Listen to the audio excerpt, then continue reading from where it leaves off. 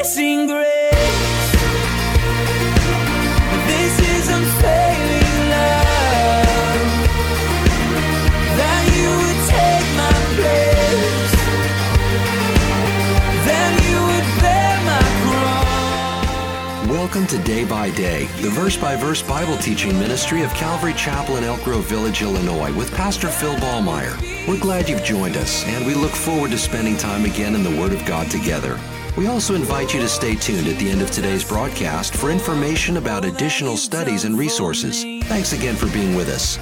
You would think that having experienced a world at peace where sin has been put down, that people would seek to follow the Lord. But as we see in Revelation chapter 20, when given a chance, many would choose a world apart from the rule of a good and loving God. Let's join Pastor Phil as he shares on these things today. Let's listen. Those people that enter into the millennial kingdom with their physical bodies, who have escaped the Antichrist and have hid out, and when Jesus returns, they're allowed to come into the millennial kingdom, of course, with their physical bodies. They will marry, have children. Their children will grow and have children. Again, it's going to be a great population explosion during this 1,000 years. Many people will live until the very end of the 1,000 years. But remember this, these children born of these people that have their physical bodies, these children are going to be born with a fallen, sinful nature. They're not going to be born redeemed. They're not going to have their glorified bodies. They're going to be just like we were before we got saved. They're going to have physical bodies. They're going to have a fallen, sin nature. Of course, the Lord Jesus Christ is going to keep it in check because he's not going to tolerate sin or injustice. But many of these people are going to grow during the millennial kingdom, and they're not going to be born again. They are not going to receive the Lord Jesus Christ, which tells us why Satan is able to collect so many rebels at the end of the 1,000-year period to go to war against God. Because a lot of these folks have just never received Christ as their Lord and Savior, during this time. Now, the truly tragic thing to think about is that after living in paradise for 1,000 years in all of these ideal conditions, with Jesus the perfect King on the throne, it's really sad to think about how that given an opportunity, millions are going to basically choose to rebel against the Lord and follow Satan in an attempt to overthrow Jesus as their king. And that's mind-boggling, isn't it? At this time, Satan is going to be able to get many of those living during the millennial kingdom to do the very thing the people of Jerusalem did in Jesus' day when they said in Luke 19, verse 14, "We will not have this man reign over us." The ultimate rebellion. One author said this, and I quote, "Why will the Lord allow this to happen? Why is God going to let Satan loose to cause us trouble again? Because God is love, and love requires a choice. If my wife agreed to marry me simply because I was the only man on earth, or only because I held a gun to her head, our relationship wouldn't be based on love, but on the absence of any other choice. So too, God let Satan loose for a short season in order to give people a choice." In a very real sense, the millennial kingdom will sum up, the end of it, I should say, when Satan is loosed and allowed to go around gathering a army of rebels to go against the Lord. In a very real way, the millennial kingdom is going to sum up all that God has said about the human heart during all the various periods of human history. Remember how that God said in Jeremiah, I think it was chapter 17, "The heart of man is deceitful and desperately wicked," right? God has told us in his word that we are fallen creatures, and as such, we are inherently evil. Jesus alluded to this when he said quickly in Luke 11, if you earthly fathers being what? Basically good? If you earthly fathers being evil know how to give good gifts to your children, how much more so will your heavenly Father give good gifts to his kids? But Jesus alluded to this, right? And God has said this all the way through his word. The heart of man is deceitful and desperately wicked. You know how man responds? No, it isn't. My heart isn't deceitful and desperately wicked. I'm basically a good person. It's my environment or my upbringing that has made me do some bad things. It's not me. Can't blame me. I'm basically good. And so to silence man once and for all from the excuse that he is not really responsible for the evil things he does, as he tries to blame everyone and everything else for his sin. You know what God does? God says, fine, here's what we're going to do. We're going to put you in a perfect environment for 1,000 years. Paradise, just like he did with Adam and Eve. People say, why am I being blamed for Adam's sin? If I was there in the Garden of Eden, I wouldn't have disobeyed God. God is going to say, well, really?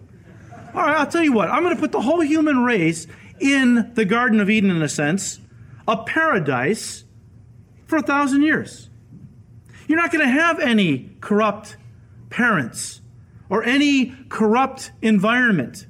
You're going to live in a world of perfect peace and harmony, of love and goodness, with the perfect parent overseeing all of you, God the Father, Jesus Christ on the throne, the perfect King, a perfect world.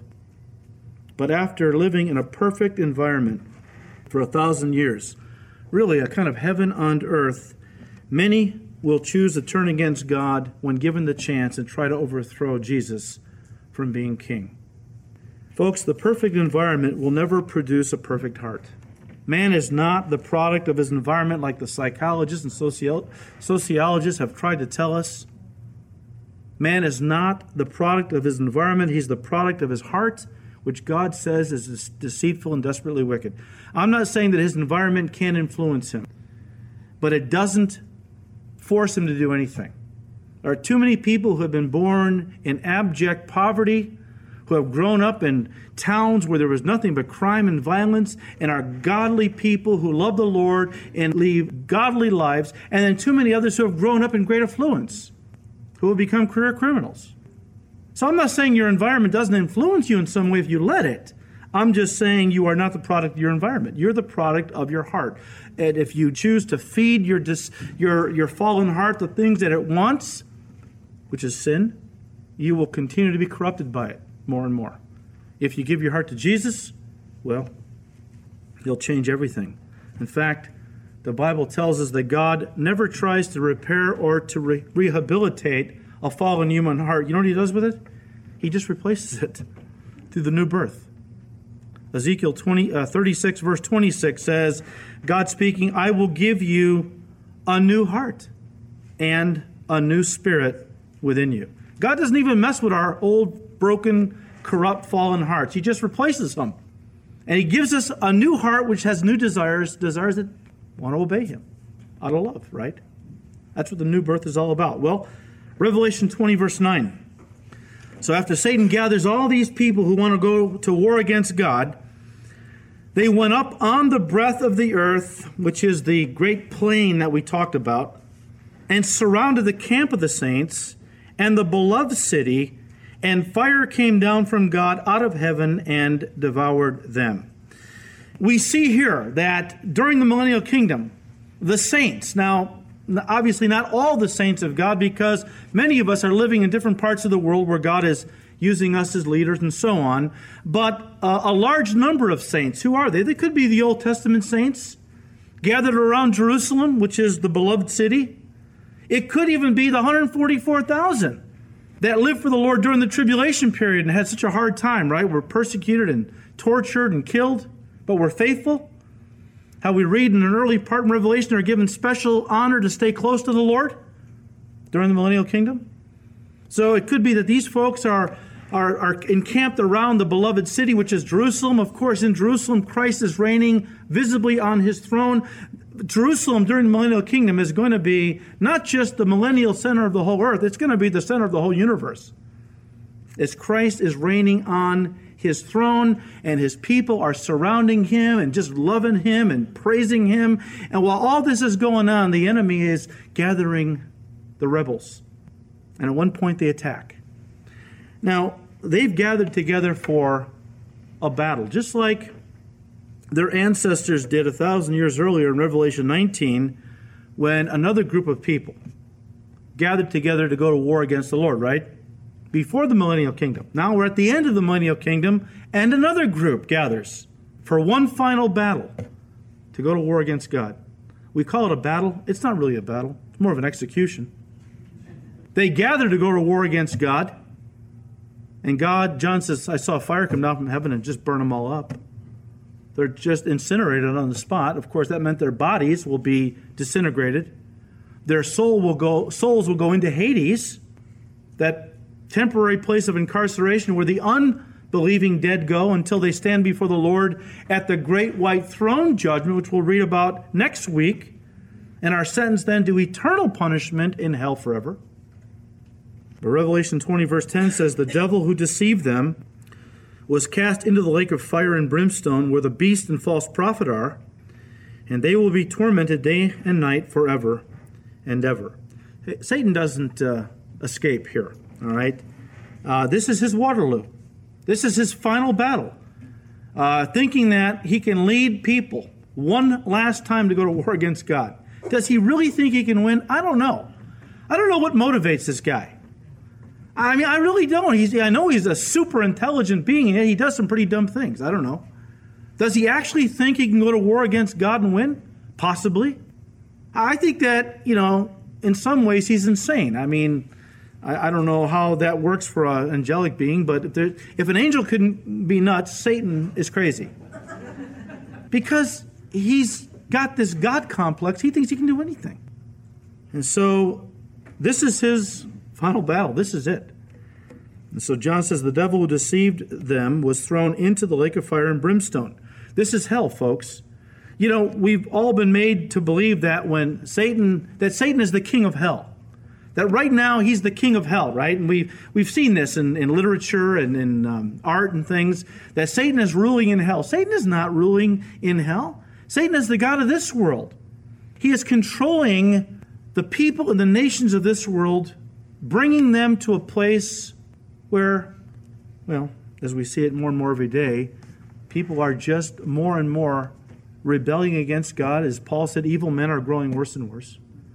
And it's not going to get any better until Jesus comes back and fixes it. But Satan right now is the god of this world, and he has access to heaven. His access to heaven is going to end the middle point of the 7 years when Michael the archangel takes the armies of heaven and does battle against the devil and his armies and throws him out of heaven where he is now consigned to the earth. He comes down to the earth, the Bible says, having great wrath because he knows his time is short.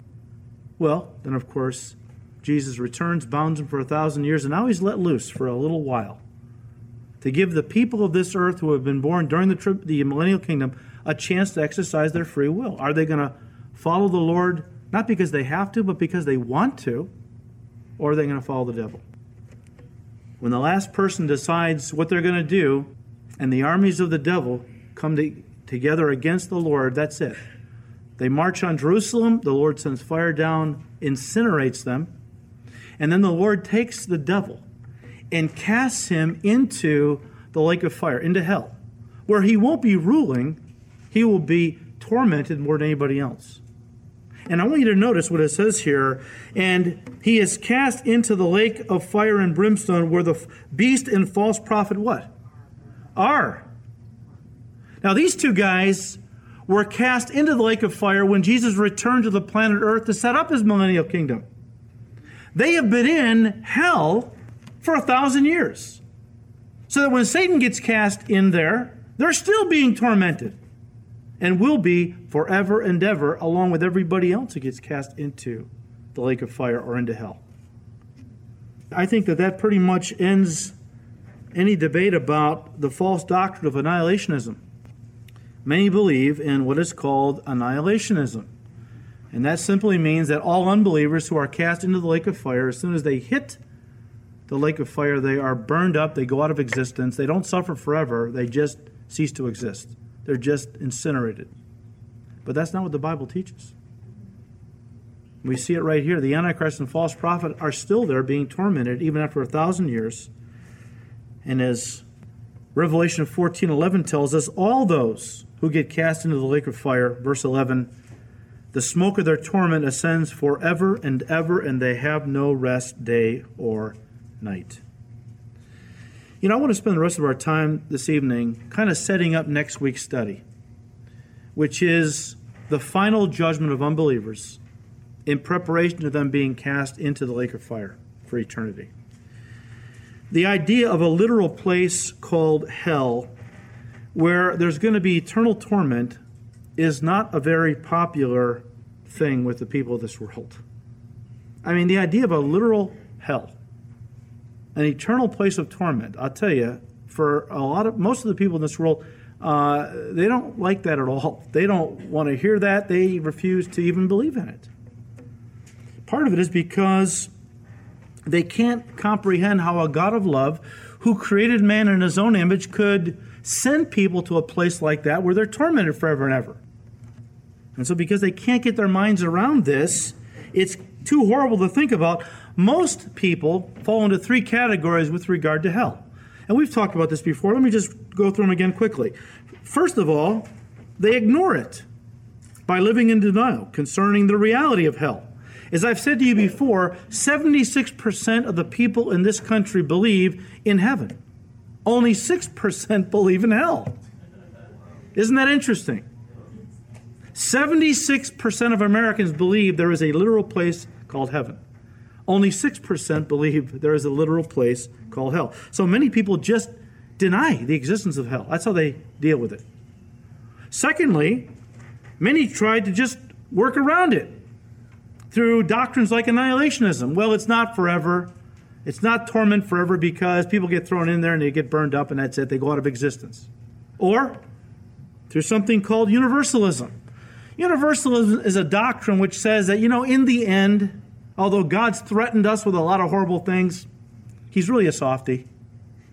And he's not going to release anybody to hell. It's kind of like us parents, how sometimes, because our teenagers, when they were really, those kids in the teenage years, how they rebelled and maybe they gave us a real hard time close to some big event they wanted to go to, like a big dance at school or something, they were really planning for, but they were so rotten the last week or so before this thing that we said, that's it, you're not going to the dance. But then, of course, the night before we gave in, because we're really softies, we don't want to deprive our children of something that they really want to do that's going to bless them. And so a lot of people think, well, that's kind of how God works. He's threatening us with hell to keep us in line, but in the end, he's not going to release anybody there. In fact, some even take this to the extreme where they say, even the devil, God's going to say, come on in too. Now, folks, these doctrines, annihilationism and universalism, they are more wishful thinking than they are based on any biblical truth. So people, first of all, ignore it. Secondly, they try to get around the reality of hell. Thirdly, they joke about it. You've heard people make jokes. I'd rather be partying in hell with all my friends than bored in heaven with all those hypocrites. Most of you know, Cindy and I just got back from the Cayman Islands for our 30th anniversary. We actually stayed on Grand Cayman Island. And on Grand Cayman, there is a town called Hell. There's a town called Hell. And I'm sure it's kind of a novelty thing. I mean, the people of the town, no doubt, get a lot of mileage out of that. It's great for tourism. Everybody wants to say that they visited hell. That they tell their friends they've been to hell. I'm sure we didn't go there. I wouldn't give the town the satisfaction. I don't plan on going to the real hell, and I'm certainly not going to visit the namesake. But I would imagine if we had gone, that they would have been selling T-shirts that say things like, let's all party in hell, go to hell, I live in hell, I've been to hell and back, that kind of thing, right? Getting a lot of mileage out of this, right? Ha, ha, ha, big joke. The devil loves us to laugh at something like hell. He loves it when people don't take hell seriously. Guys, I got news for you. He's going to have the last laugh. The Bible says that hell is real, and it's no joke. Hell is real, and it's no joke. Again, Jesus talked about hell more than anybody else in the New Testament, or in the Bible, for that matter. He talked about hell more than he talked about heaven. Do you realize that? And even more than he talked about love. Because it's the ultimate love that tells people what they don't want to hear, but what they need to hear. If you love somebody and you know that they were engaging in destructive behavior, you knew that. Maybe they didn't realize it, but you knew it. How loving is it of you to keep that information to yourself? If you really love them, you're going to tell them. You may lose a friend, but I'd rather lose a friend by lovingly trying to warn them than to, in the name of friendship, not say a word and let them destroy their life.